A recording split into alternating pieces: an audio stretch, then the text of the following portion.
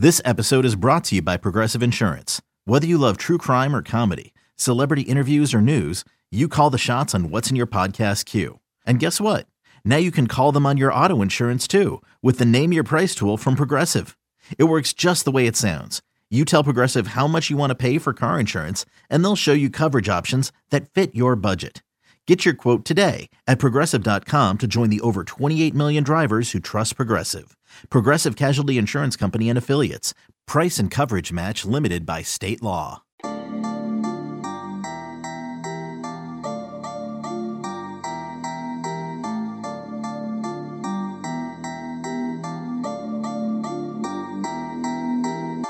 Press. All right, 3, 2, 1. Welcome into the Illini Inquirer. Let's start that again.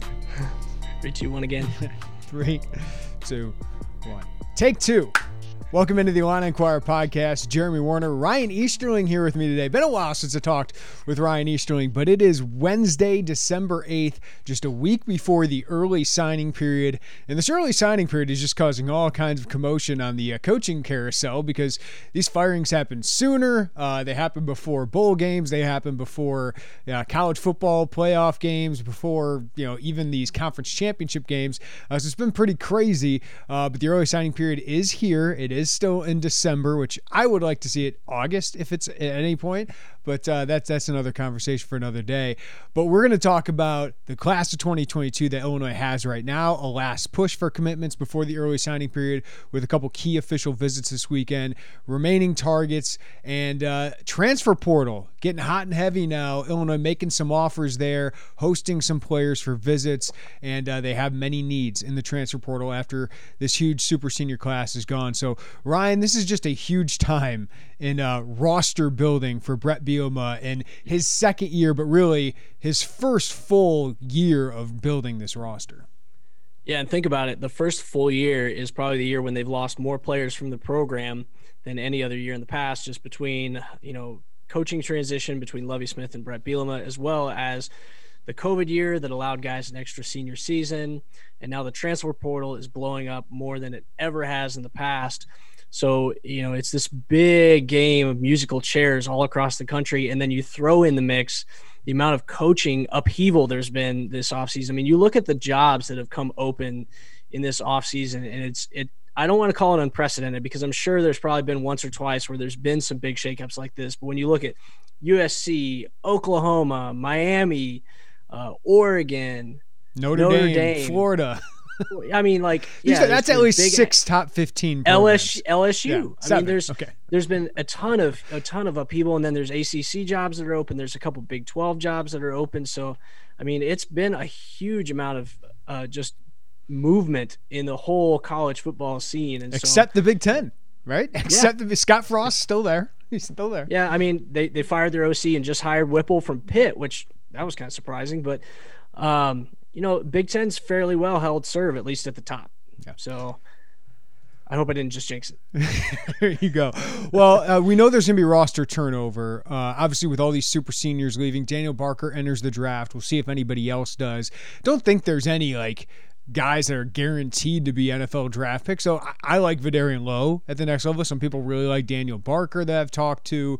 Some of those offensive line, Doug Kramer, Alex Podcheski certainly will have some opportunities. Owen Carney. I think Isaiah Gay has played himself into a chance. And James McCourt and Blake Hayes, you see them doing what they've been doing the last couple of years. And you see some of the kickers and punters in the NFL. And they should certainly have opportunities as well as Ethan Tabell, the long snapper.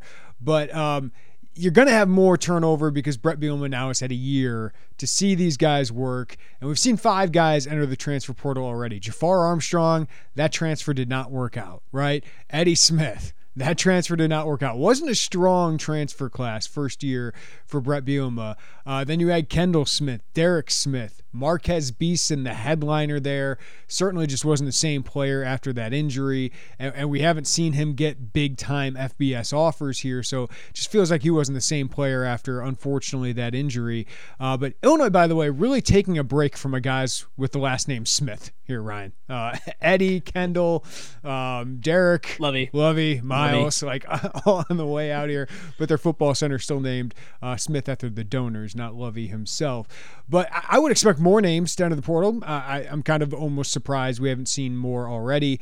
Illinois will hit that 7 mark where they can sign 32 players, but it's about getting under 85, right? Like you got so many schools that have to get back under 85 scholarships that a lot of these guys are going to enter the portal, and I just don't know how many roster spots there are across the country. But if you're a good player, you're going to find spots. But some of these guys low on the depth chart might find themselves going down a level. Yeah, there are a lot of guys that have entered the transfer portal that are probably not going to be on an FBS or roster next year. And there's, that's going to push guys down to FCS, and there's going to be some FCS guys that have hit the portal that are probably going to end up in D2. And it's just kind of how the situation is playing out right now. This is really putting a crunch on a lot of the prep prospects that are out there that are looking for spots and are having their spots taken by transfers. And so think of a guy like James Kurtz, fantastic senior year, right? That guy should have plenty of Group of 5 offers. But there's other programs that are waiting to see if they could fill that in with a more ready-made, plug-and-play, experienced at the college level type player. And so, there are a lot of marginal to solid high school players or JUCO players even that are now finding themselves having to play. They're in limbo because they're waiting to see what colleges do with all the transfer movement. So, and colleges are going to, it's a competitive, cutthroat field, so they're going to go out there and try and get the best players they possibly can by any means necessary, and unfortunately that's going to leave some people hanging. Yeah, so we'll see what happens here. Moses Okpala no longer on the team. Sounds like I can't confirm this quite yet, but is football going to be in his future? He's not in the transfer portal. So we'll see with Moses. Just a fantastic kid in my time covering him. And certainly had a high ceiling at offensive tackle, but was kind of buried on that depth chart. And it sounded like there was an injury or something involved there. So we'll see if Moses talks about what that was. But they obviously have a lot of holes to fill, and we'll get into that, of how they fill those holes in the transfer portal. But I would not be surprised, Ryan, to see 4th, 5th or 6th year guys not get an extra year of eligibility, right? Because the Illinois only has to give them 4. So guys that are buried on the depth chart, wouldn't be surprised to see them gone. And just guys they didn't recruit, right? Lower on the depth chart that they say, hey, we don't see where you're going to fit here. Those guys usually want to go elsewhere. So I would expect more turnover here as we go through. And that's all for Illinois to have more spots to, fill in the roster. It's a tough part of this, right, Ryan? But this is major business now, what these coaches are making, what the players can now make, right? But they are guaranteed 4 years of scholarship if they want to be here, but we know how college football operates. Yeah, and the other part of it too is, with getting back to the transfer portal, is once a guy enters the transfer portal, the school is no longer obligated to honor that scholarship the second that they enter into the portal. So, it's one of those things where you don't want to make a rash decision, and maybe that is where some of these guys have been a little slow to jump in, especially seeing the number of guys that have jumped in. But I'm kind of with you. I think that there's a number of guys on this current roster that are going to look for opportunities elsewhere. And, a certain number of them, I think, will find spots elsewhere. I mean, there are some solid players that just aren't probably a good fit for what Illinois is doing now, especially on offense. Look at Derek Smith, by the way. 3rd Power 5 school. He didn't work out at Miami, gets to Illinois, didn't work out at Illinois, now at Arizona State. Head west, young man. That's right. But I mean, I think there's going to be guys that find some spots. They're solid players that just aren't good fits for this scheme, or, maybe want to get somewhere a little closer to home. That's what happens kind of when you have coaches that recruit to different regions from further away. Guys are away from home and they come out there because they think they're going to be a fit in the system. They're going to be, they were recruited by certain coaches to the program. And then when none of those things really have the same weight or the same gravitas that they used to, nobody can really blame them for wanting to go closer to home and maybe play somewhere that they are a better fit and will get playing time. So the class of 2022 so far, Ryan, 19 commitments. It's number 44 nationally, which would be the best since 2010 if Illinois ends top 45 here. They still got some work to do that. Number 11 in the Big Ten. It's the lowest average star rating in the Big Ten. So I don't think either of us is going to come out here and say, what an amazing class. This is the game-changing class. I do think it's a good foundation, right? I think they've filled needs. I think they've done a pretty good job evaluating. I think the process they followed of getting out in front of a lot of recruitments, obviously the in-state, they have done an unbelievable job of repairing relationships and just making those kids a priority. Haven't won all of those, and there's not a lot of headliners in this class. There are some good Power 5 wins, some good Power 5 prospects, but what are your thoughts on what Bret Bielema has assembled in his first year of recruiting?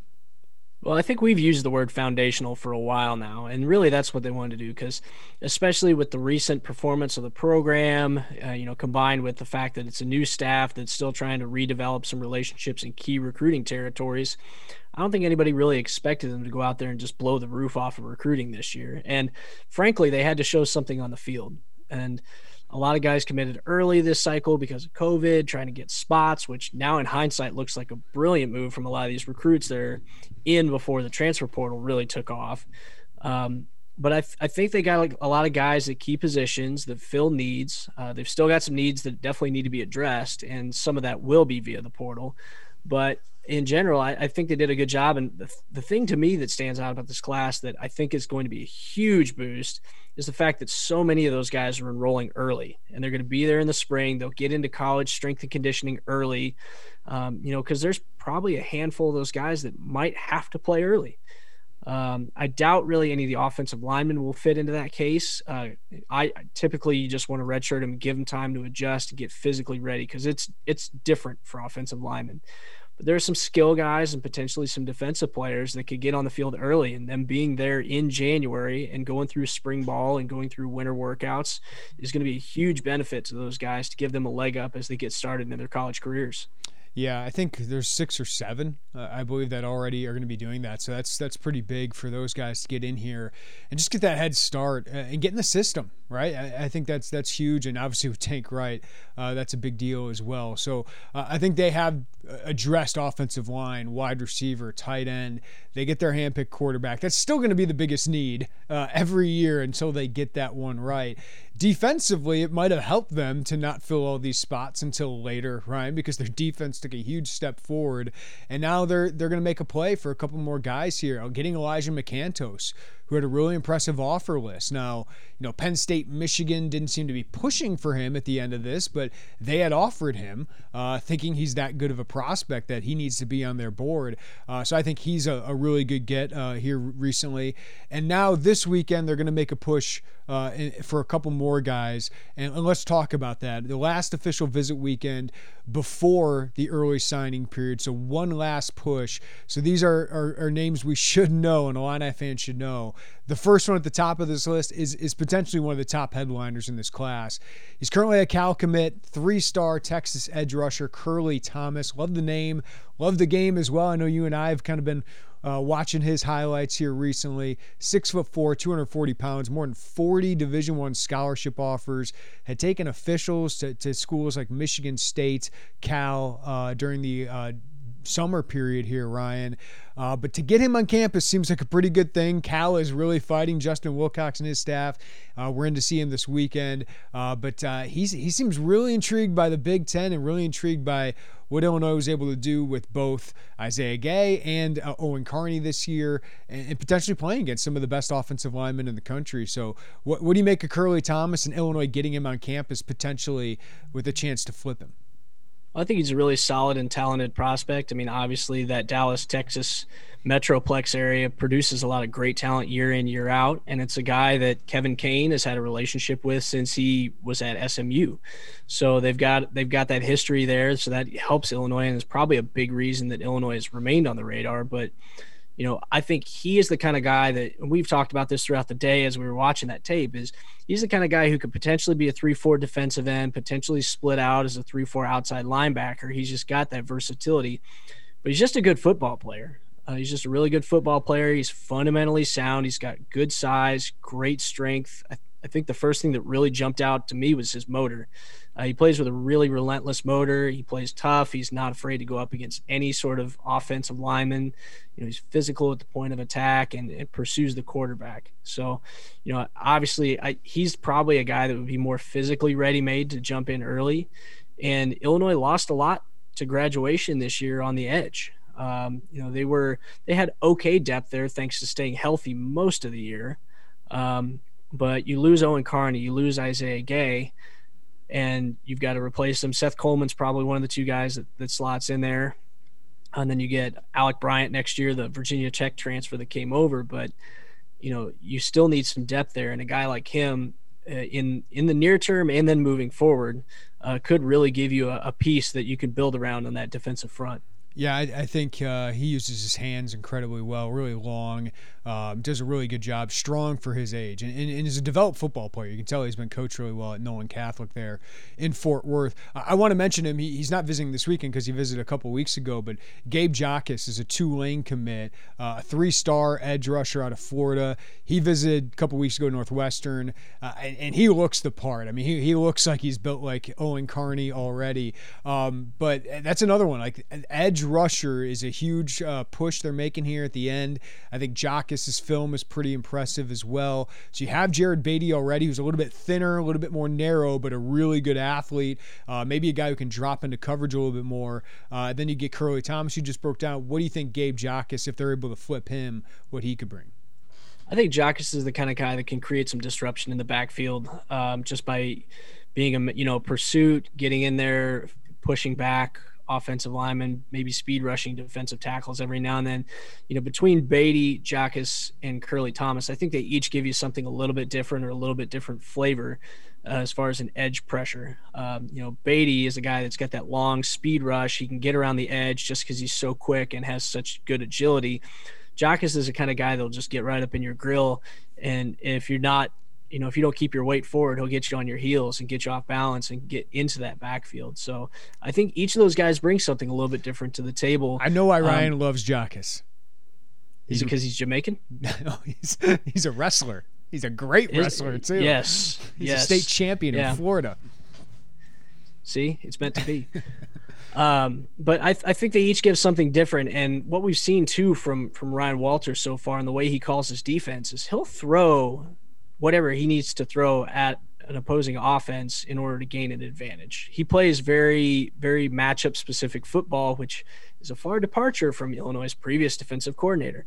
So, I think he'll use, and he would love to have these different pieces, these different tools at his disposal, especially up front, because I think this Illinois defense was really at its best whenever they were creating disruption in the backfield. Like, you look at some of those turnovers that Kirby Joseph was able to get, a lot of that happened because they were able to get in a quarterback's face, force a pad throw, and, those guys were in the position they needed to be in, and they made the plays. But it all started up front, and they were able to get that disruption. Apparently, Ryan Walters really likes really long and tall safety or defensive backs prospects, because the last couple of weeks they've offered two of them. One was Ohio kid out of Texas, Jaden Lawton. The other one was a Georgia kid, Tyson Rooks, who's only played 1 year of football but is starting to get some high-level interest. Illinois, the first Power 5 offer. PJ and Minnesota come in to offer him this week as well. But Tyson Rooks is visiting this weekend. Lawton got an offer from close to home SMU, which will be interesting to see. But Rooks visiting on campus this week. That seems to be a good sign for Illinois. What have you seen from Rooks and Lawton, Ryan? Well, I think Rooks has a lot of that raw athleticism that you can take and develop and mold over time. I would really not expect a whole lot from him early on. But there's things that he's huge. And I'm like, corner? No. But, I mean, he shows some of that ability. I think that a lot of it is just a matter of working on the technical side of it because he's just not that experienced. He hasn't been going through a lot of the drills and practice for an extended amount of time. I am curious to know how he got into football. I would really love to know that story because, a guy like him, probably had hoop dreams and somebody said, hey, you should try out for football. It's exactly what it was. Classic case. That's exactly classic case. But, a guy like him, I mean, that range is tough to find. And a guy that can cover the ground he can. One thing that stood out to me on his film was whenever there was a breakaway play away from him, he has really, really good closing speed. Partially because he's a long strider, but he's got really, really good closing speed, and he takes good angles. I think he's got good instinct on the angles he needs to take. I think there are some fluidity things he'll need to work on. He'll need to work on his technique a lot more. He's pretty high center of gravity in his back pedal. I think he's got to get a lot lower and more fluid in his back pedal. But he's a guy that if you're patient with him for about 2-3 years, give or take, I think he could eventually turn into a prospect just because he has those athletic tools. And prime example, a guy like Kirby Joseph flip-flopped between two different sides of the ball. I'm sure that's what the pitch is, hey, we're gonna take this crazy athleticism you have and mold you into a guy that can be like that. I remember the Kirby Joseph film. Like when they offered him, I was like, I like him as a wide receiver a little bit more than the defensive back. And it was interesting because I was like, man, I just don't know how he fits there. And with the previous staff, it obviously didn't work. But he gets with Ryan, and he just plays the center fielder role. He doesn't have to come up in the box very much, and I don't think you want to put Tyson Oaks in the box very much because he just doesn't know how to tackle well yet. I mean, he's physical, but he just doesn't know, exactly how to do that stuff yet. But he can just roam the back and make everyone's job easier if he can cover that much ground. As you said, he can cover a lot of ground. So just an interesting prospect long term that I agree with you. It's going to take some time. One more guy I want to mention here. I've thought all along it's going to be difficult for Illinois to make this kind of flip, but we just got to mention Cody Jones, 4-star defensive back out of Tennessee.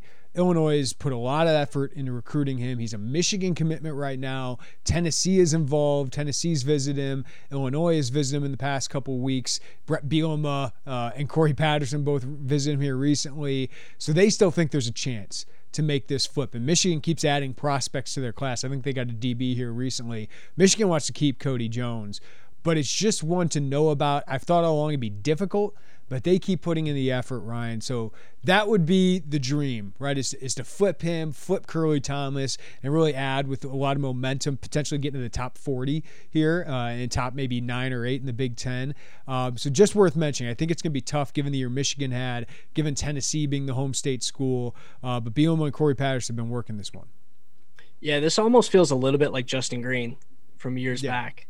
Justin Green was an Ohio State guy, but they recruited some other players that had talent at similar positions, and he saw an opportunity to go get some playing time early somewhere else and be the guy in the class.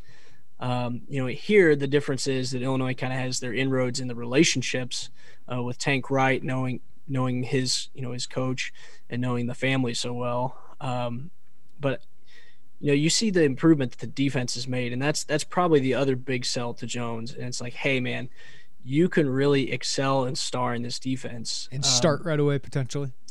Yes.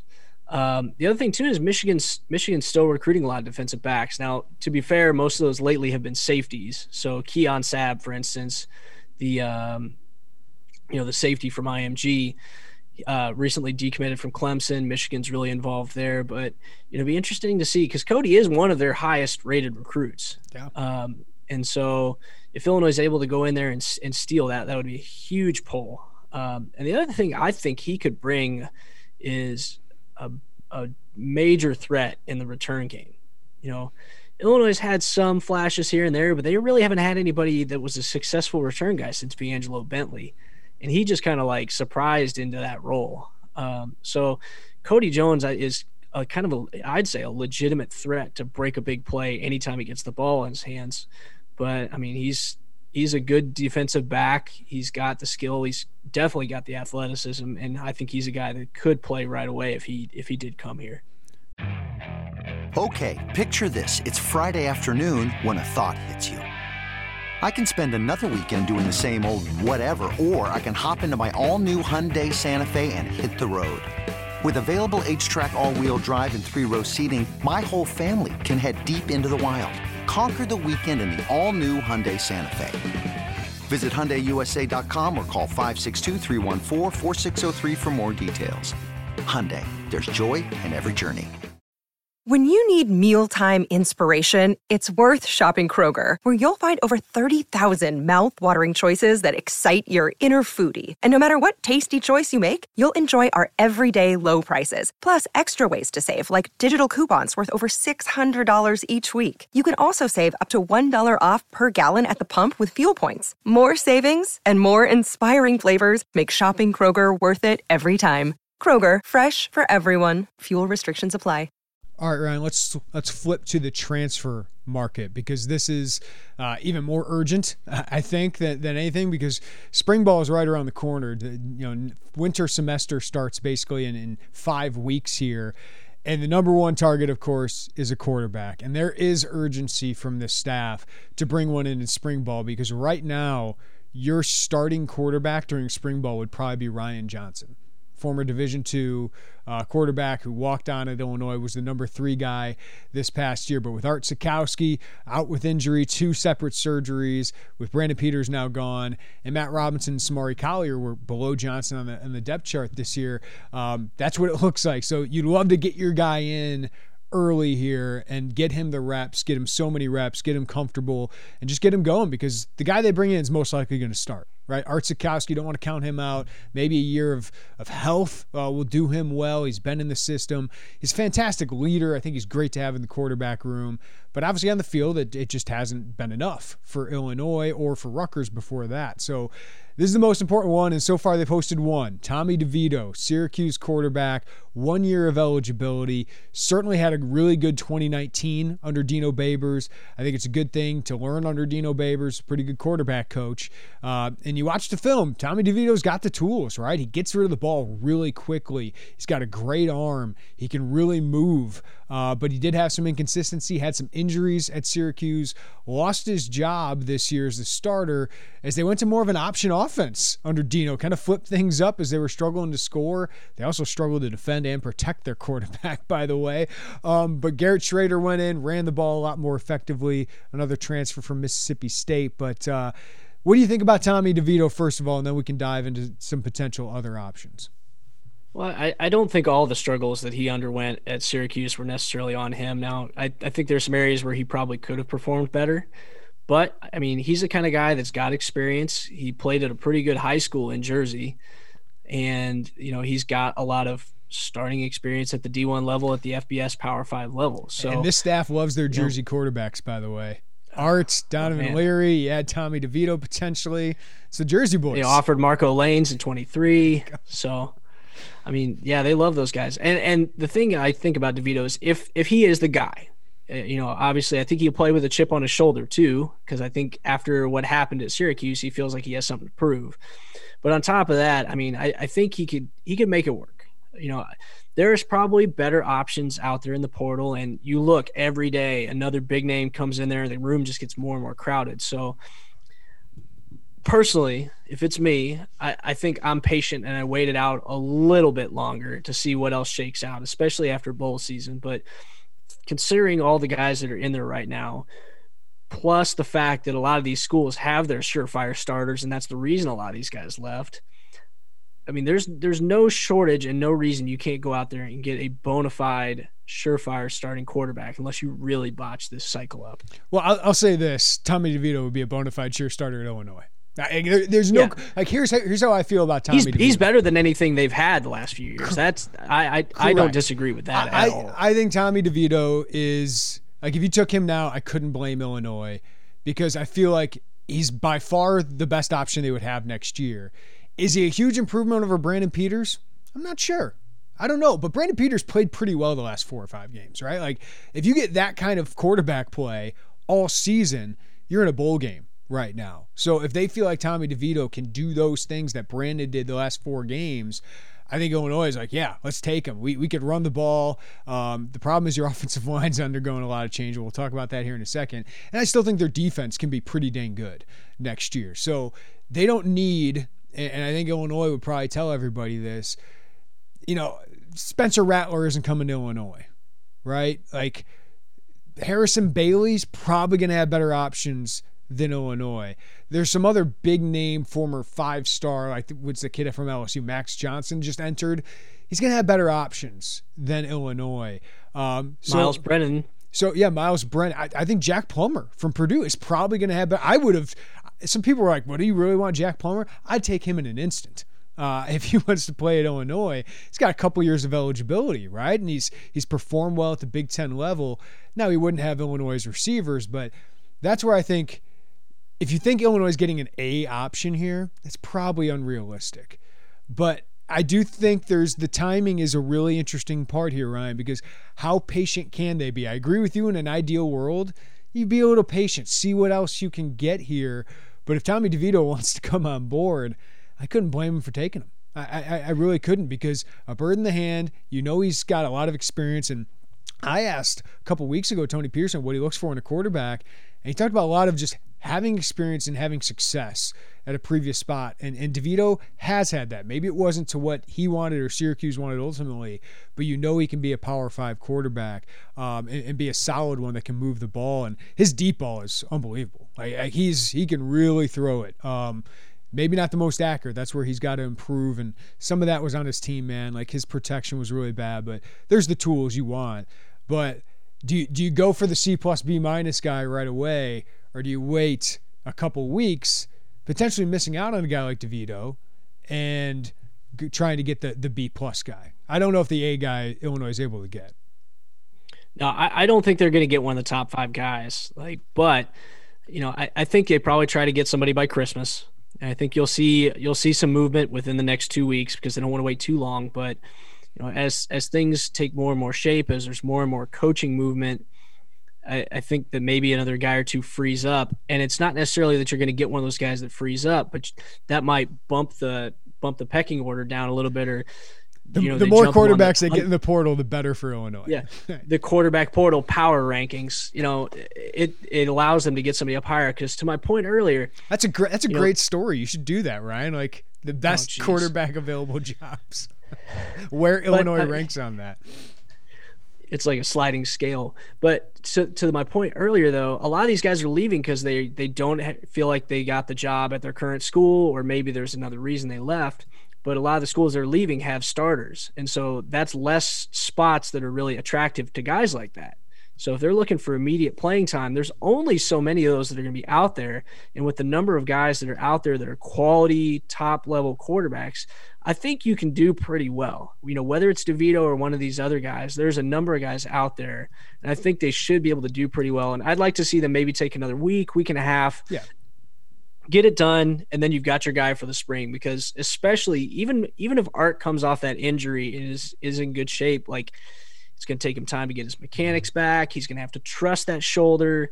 He's probably going to have some rust. I mean, he'll be in the film room, I'm sure, as he's recovering quite a bit. But, just the mechanics of getting the muscle and the range of motion built back up. And who knows, it may not be entirely the same as it used to be. So I think you've got to get a guy in. And, we've talked about the difference between 1-year guys versus multi-year guys. The 1-year guy is a good stopgap. But if you can get a multi-year guy that allows Tony Peterson and the rest of the staff to develop him in that offense, build that consistency, and eventually what we saw in Peters in the last 4 or 5 games of the year translates into that next full season, and you get a guy that's ready to roll from game one. Yeah, I agree with you. A week or two more, that's fine. After that, I think you have to have your guy. So if you don't have your guy by January, you're toast. It'll be very interesting because I've heard DeVito is one of a few in the mix for Illinois, right? So they've been doing their homework. We don't know everything that's going on there, right? But it'll be very interesting to see if another guy visits this weekend, right? And if it's down to 2 guys, and I think we'll know pretty quickly who the transfer quarterback option is for Illinois. But DeVito visiting on campus is the one that we know. We saw him at a basketball game, right? That's how we were able to find that out. All right, some other targets. I mean, quarterback obviously is the biggest need because the importance and the hole on the roster. But, man, offensive line is probably 1B right there with them. You use 4 starters here, Ryan, 3 really good ones. And Jack Badovinac played really well towards the end of the year as well. But they need at least 2. And now with Polygon, man, I would love to have 3 if you can do that, just because, Julian Pearl I think could be really good. I think Jordan Slaughter maybe would have started a game or 2 or maybe many games last year if he were healthy. Alex Pihlstrom, you think, can be serviceable. He's been serviceable since he's transitioned to that offensive line. But there's just no balance here, right? You got a bunch of guys that are freshmen or sophomores basically on your depth chart. That Josh Plore, Evan Kurtz, Josh Geske, what are those guys going to make an impact next year? I don't know. Like Brody Wisecarver, highly ranked prospect, had an injury last year. I think he's going to be good down the line, but he's just unproven, right? Josh Kreutz played a little bit. I think he could play at center this year. Might not be the best option for you if you can find one in the portal. And Zach Barlev, I thought, played pretty well in the reps he got. So those guys, Kreutz and Barlev, might be able to play for you. They'll certainly be in the 2 deep. But man, you need a starting tackle outside of Pearl, and I think you need a starter on the interior, whether it's center or guard. This is a huge need position. They've offered Hunter Norzad, Cornell offensive line. There's a lot of good Ivy League guys actually in the portal right now that I expect Illinois to have interest in, because academics, they can transfer in easily because their academics are so good. But this is not going to get the play that the quarterback, and I get it, but I did a whole story on options on offensive line because it is so important this year. If they want to be competitive offensively next year, they have to find 2 starters. The number of starts that they graduated this offseason is crazy. You lose Doug Kramer, Palchevsky, Vidarian Lowe, then you have grad transfer Girasati, Badinovac. I think it's close to a lot. It's 160, I think. 149 from 3 guys. It is a lot. And a lot of those guys played early because when they came in, the sell was, hey, we're going to start you early. And it was ugly early on, but those guys played a lot of football. And, there was a while where they didn't have that much depth, and those guys had to play a lot of football. And now they're gone, and you've got to replace a lot of starts in short order. You mentioned it, Barlev and Kreutz, those guys both traveled with the team quite a bit this year. Saw some action, mostly kind of in specialty packages and things like that. But, those are 2 guys I think that are probably primed the most to jump in next year. Kreutz, I think, because his senior year in high school, he couldn't play center because he had a broken hand or a broken wrist or something along those lines. So he played guard. But, at his core, he's really a center. And so I'm sure this past year that he's really been soaking it all up from Kramer and learning it all, obviously until he gets thrown into the fire and tried by fire. We don't really know what he's going to look like, but, I think he's probably a guy that can handle that. And he's just got that mental toughness to work through whatever struggles he's got.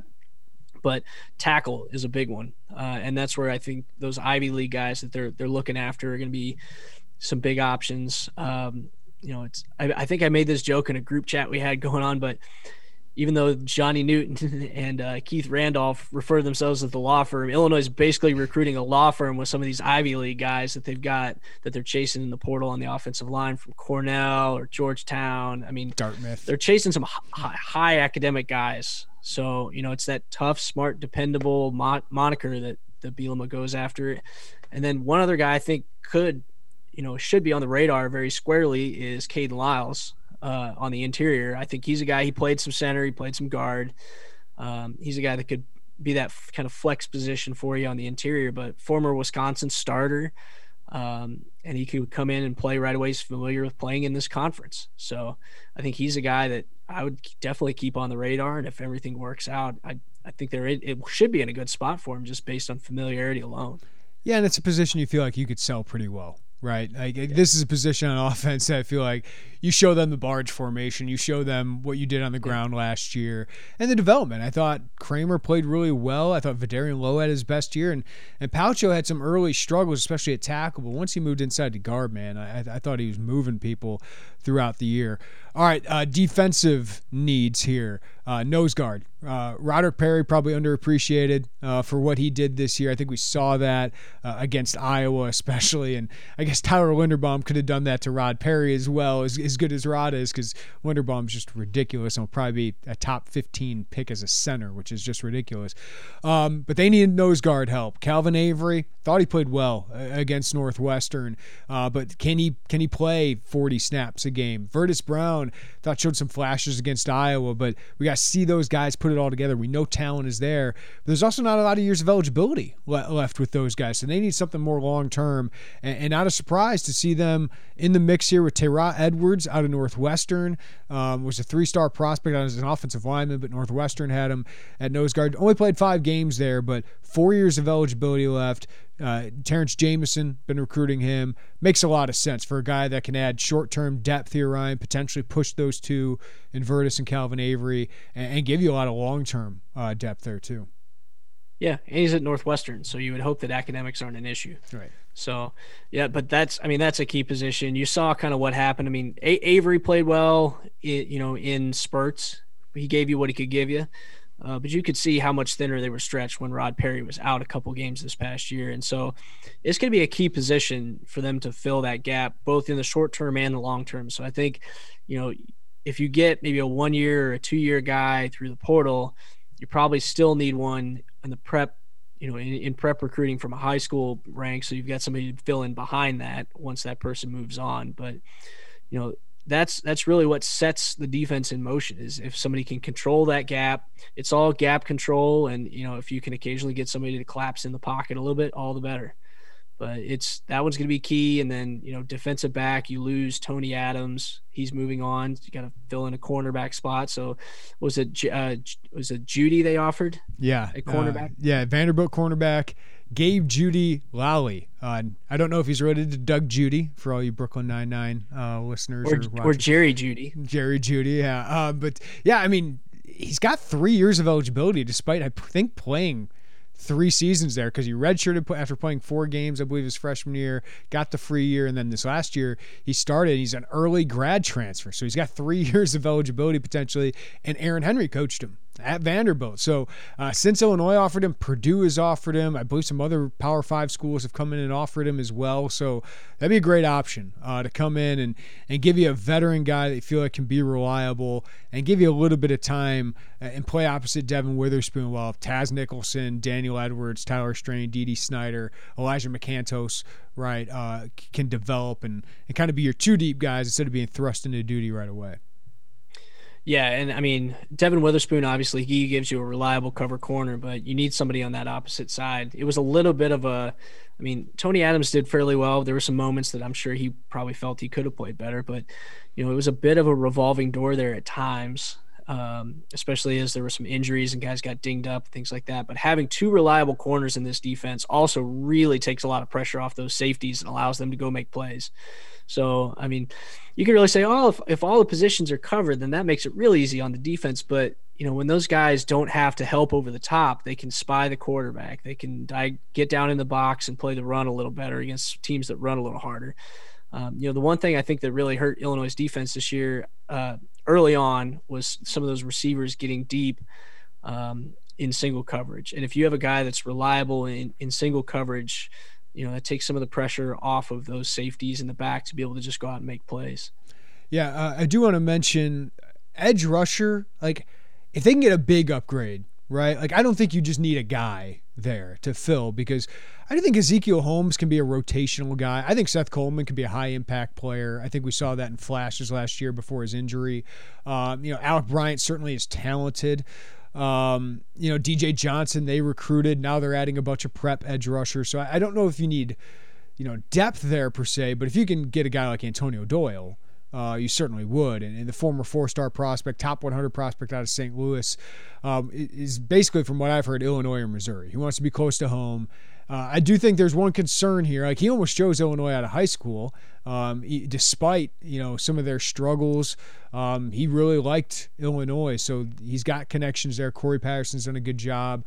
But the SEC and Big 12 transfers always seem more difficult for Illinois academically. So I just want to throw that out there, that always seems to be a hurdle, while the ACC guys and obviously, Pac-12 seem like they get in pretty easily here. So just it's credits, it's all that stuff that's very complicated. We don't have access to all that information, but just one thing to throw out there. There's a couple other needs they could potentially add with Daniel Barker entering the draft, and I think he'd like to stay. And I wouldn't be surprised if he does. They hosted Josiah Maiman, Dunlap kid from Dunlap, Illinois. Illinois was in the mix. I think the first Power 5 offer for him. Went to Iowa, didn't play really for 3 years. I think they're 3 deep last year, but talented, very similar physically to Daniel Barker. So if you had Luke Ford, Josiah Maiman, and Tip Ryman, I think you feel pretty good about that. So that's a position that people might think Illinois is good at, but they could use somebody that can kind of help bridge the gap, right? Again, to the Henry Boyer and Owen Anderson, the class of 2022 kids.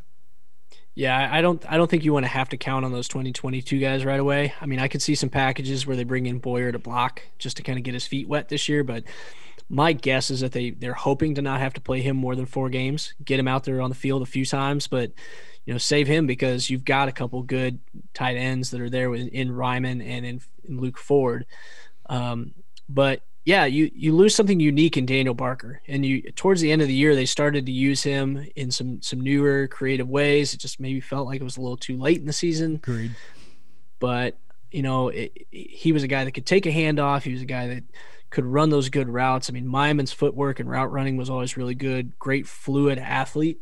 And, if you were not expecting to lose Barker, or you were hoping to not lose Barker, this would be a good stopgap in the meantime to fill in and bridge that gap between Ford and those younger tight ends. And he'd have 3 years of eligibility left. So that'd be significant for Illinois. Balances the class out. One more we have to throw out there. They have to continue to upgrade wide receiver. So I don't know how many. I don't think they'd add like 2 wideouts here, but I think Isaiah Williams, Casey Washington, you feel pretty good about those guys coming back. Casey played pretty well towards the end of the season. I think Pat Bryant can be pretty good. They really like Carlos Sandy, blocked really well. I think Donnie Navarro has a potential for another year. But, man, you want to take that up a level, right? You could really use a big physical wideout that can stretch the field. Deuce Spann potentially could play a much bigger role as he plays the position for a full spring and a full off season here. But it's one position that, like, if you can find a guy, I just think it can be hard to sell that guy, right? Like, it's hard to sell that offense, I think. And that's where it could be hard to sell quarterbacks, too, is you didn't throw the ball very well. Though I think Brandon Peters might have given him a little bit of tape towards the end of the year to show, hey, when our quarterback plays well, look what's available. But that's one position that I'm not going to cross off the list. I just don't know if it's as high on the priority list as some fans might think it is. Yeah, I think they've got enough at the receiver position that they can get by. And the other thing too is I've always been pretty high on Sean Miller, and I think of the freshmen, Sean's probably the most prepared to play next year, and he's coming in with the mindset that he's going to play, and just based on his skill and his physical composition coming in, he's playing at IMG against some of the best competition in the country. He's going against guys with Bama and Georgia offers and practice every day. So I think he's the kind of guy that's going to get into the rotation early. But those other freshman receivers, I think it's going to take some time for them to get ready. Hank Beatty probably going to get some plays. Yeah, I would not count out Hank. I will never underestimate Hank. But Sean Ian Pugh and Ashton Hollins, they need to fill out, right? They need some time. Yeah. And Hollins, he's got the speed. He's a slight guy. And the same thing with Pugh. Pugh has put on a significant amount of weight, and he still has a lot of room to go. And I think his ceiling is really high. I just think he's going to need that time, and I think he knows that. So maybe by the time if he does redshirt, he'll be ready by the time his redshirt freshman season comes around. But if you can get Miller, Casey Washington, Isaiah, possibly Hank, just to get by for, Pat Bryant, Carlos Sandy, depending on what the formations are and the play calls are, I think that can get you by. Now, if you can get one impact receiver in the portal, and there's some good ones. I don't expect them to be pulling these stars that are leaving Oklahoma. But I could see like a lower level guy, right? Like if a kid from a MAC school or a group of 5, like I think that's where really Illinois might be able to get some. Look what Michigan State did with Jaden Reed, right? I don't think you're going to find Jaden Reed, but if you can find a player that can help you, like it'd be nice to add one who can kind of lift the floor of the wide receiver room. Yeah, Jaden Reed probably should have been at a Power 5 school coming out of high school, but that's water under the bridge at this point. But if Illinois ends up taking DeVito and DeVito's the guy, call up Taj Harris. Taj Harris is an excellent deep ball guy. He's a bigger body. And he's got wheels. If that's a package deal, I'm taking that right now. Yeah, like that. Really... if you could guarantee me that Taj Harris was going to come with DeVito, I would be more sold on DeVito. He did decommit from Kentucky, so Taj Harris was gonna transfer to Kentucky, and he decommitted. So if it was a sure thing that those two would tinfoil hats on right now, I'd feel a lot better about DeVito in that case, especially just because he would have a guy that he feels comfortable throwing to. It's not just that it's a talented receiver, but those guys have some history and some chemistry in the past. So that I think is something that's tough to find and it's tough to replace. Yeah, this is going to be very interesting, Ryan, because when Bielema took the job, I thought it was really important for him to have some kind of semblance of first-year success. And we can argue, was the first year a grand success? Probably not, because you're not in a bowl game right now, right? But you ended with momentum, right? I think we know this year was not a disaster, which most first years of Illinois football coaches are abject disasters. So they were a better football team, no doubt. And I could argue, I think the 2021 team would have beaten the 2019 team that made a bowl game, right? Like, I think this was a better team, more competitive week to week, defensively just reliable. Offensively, they just struggled to put up points consistently. So the whole point is, like, what can they do this offseason for next year? Like, what is this all leading to for next year? We know 2022 is about the long term, and they're putting a lot of scholarships into the long term, but they also can add these transfers to help them compete next year. I think if they could get to another very competitive middle of the Big Ten West finish, I think that would have been an amazing offseason for them because they have so much turnover, especially on the offensive line and at quarterback. You return a good running back room, your receivers all come back. Tight end could still be a solid position for you. I think your defense loses some key pieces, but you should be pretty good. Like, there's a semblance there. Lovie Smith left enough talent, and this staff has shown, the defensive staff, that they can really get the most out of these guys. I think you should still be pretty good on defense. So if they turn this into another 5 or get to 6-win season, I think this would have been an amazing offseason. I think they're capable of doing that. Yeah, the one thing that I look at, though, is the schedule gets measurably more difficult in 2022. So, at a minimum, I think you want to avoid taking a step back. Yeah, you don't want a 2-10, 3-9 year, right? Right. I mean, if you finish 5-7 again and you're in a lot of these close games, I mean, I think people can understand because you're replacing some more beatable opponents with some of the best teams in the conference. Like, you're adding Michigan and I think Michigan State back in, and both those teams looked really great this year. I mean, Michigan's a playoff team. So, the schedule gets a whole lot tougher. So if you get back to 5 wins, you're not really taking a step backwards. And I don't know that it's necessarily going to be all that easy to just get back to 5 wins, but I think they can do it. I mean, as long as they continue to improve, fill some of these key positions this offseason, and really, really have a great spring camp and a great summer camp, I think that prepares them to get ready because, they had the good win against Nebraska this last season, and they kind of stumbled out of the blocks after that. If they can get in there and really get off to a good start, take care of business in the non-conference, especially against this year a Virginia team that's got a lot of turnover. Yeah. Wyoming, week 0, Virginia on September 10th, Chattanooga, September 24th. You got at Wisconsin in the middle of that, going to be difficult, right? But you can start 3-1. And if you start 3-1, then you find 2 wins or 3 wins there, right? Like, you have a chance. And in the Big Ten West, man, there are wins to be had. Oh, yeah. So I think if they can address some of those key positions, it'll help. But the key is just don't take a big step backwards because that's what kills momentum.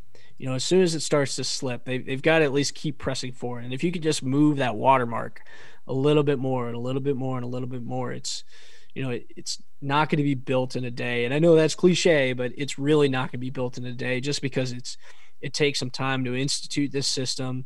But I think the fact that they were able to make the strides they were this year, and good grief, they were like a handful of plays away from being either bowl eligible or 7-5. Mm-hmm. So if they can be on the other end of some of those outcomes this year and minimize some of the mistakes that cost them in those games, I think you're looking at a team that can take that next step. Yep. And then obviously that progress gives you that much more to sell in recruiting, and you just build and build and build. And I think that's where Bielema gets it, where maybe somebody like Lovie Smith didn't. Yeah, well put. It's just not falling back. Keep progressing, and that might just be staying similar to what you were last year. And if you're able to do that, I think, just stay competitive, keep building off that, get your guys in here and develop them. Ryan Easterling, great stuff, breaking down a huge couple weeks ahead in recruiting. We appreciate it as always, man. All right, thanks, Jeremy. Great to catch up with Ryan, man. Been a while since we had Easterling on the pod. And so we went a little longer that time because I wanted to cover a lot with him, get his thoughts on a lot of things that are happening. Because there are a lot of things happening with Illinois football recruiting and their roster building, both for now, the short term, and the long term, with early signing day next week, with the transfer portal. The offseason never sleeps, it feels like. It's always roster building time. And we got a lot in the works for you over the next couple weeks on just that, both early signing period. Got Joey Wagner working on a superlatives piece on the 2022 class. I'll have my signing day spotlights for all of the signees. And boy, I got to work on a lot more of them than I have in recent years, because this is going to be a pretty big class. And of course, the transfer portal keeps us busy. And Illinois is going to be very, very active, as they already have been in the transfer portal. So stay tuned to Illini Inquirer for all of that. Sign up for a VIP membership as always. And you might want to wait until the weekend for that, because we've got another great deal for you. And you monthly VIP users will be able to take advantage of this as well. So be on the lookout for that this weekend. And 24/7 Sports, I got to dive into this. I haven't even had a chance yet, because this came out during our podcast here. But we now incorporate transfer editions into our recruiting rankings. So you can get your recruiting rankings in 3 different ways. You can get the recruit rankings, which is basically just the preps. Then you can get your transfer rankings, like which classes have, or which teams have the best transfer classes. And then you can combine the two as well. We have data analysts, data scientists working on this, okay? So that put all of this into effect, get the algorithms just right to kind of weigh everything, because the classes aren't just weighed on, hey, this guy's worth this many points. It's all based on this bell curve of the top recruit weighs a little bit more than this recruit, blah, blah, blah. Anyway, all boring, but it's all good stuff, and you can check that out right now. It's got team, transfer, and recruit rankings all out there. So I'm going to dive into that after I let you go here. But thank you for listening to the Illini Inquirer podcast. We got more coming up later this week, of course, with the Arizona game, the monumental game of the non-conference season in Illinois. Really a chance. I think they should be ranked next week. We'll see if they are. But if they win against Arizona, they not only should be ranked, but ranked pretty highly, potentially top 20, top 15. So big game coming up, and what could be a marquee chance for both of these teams, both Arizona and Illinois. So thank you for listening to the Illini Inquirer podcast. Everybody take care of each other. Have a great day, and we'll talk to you next time on the Illini Inquirer podcast.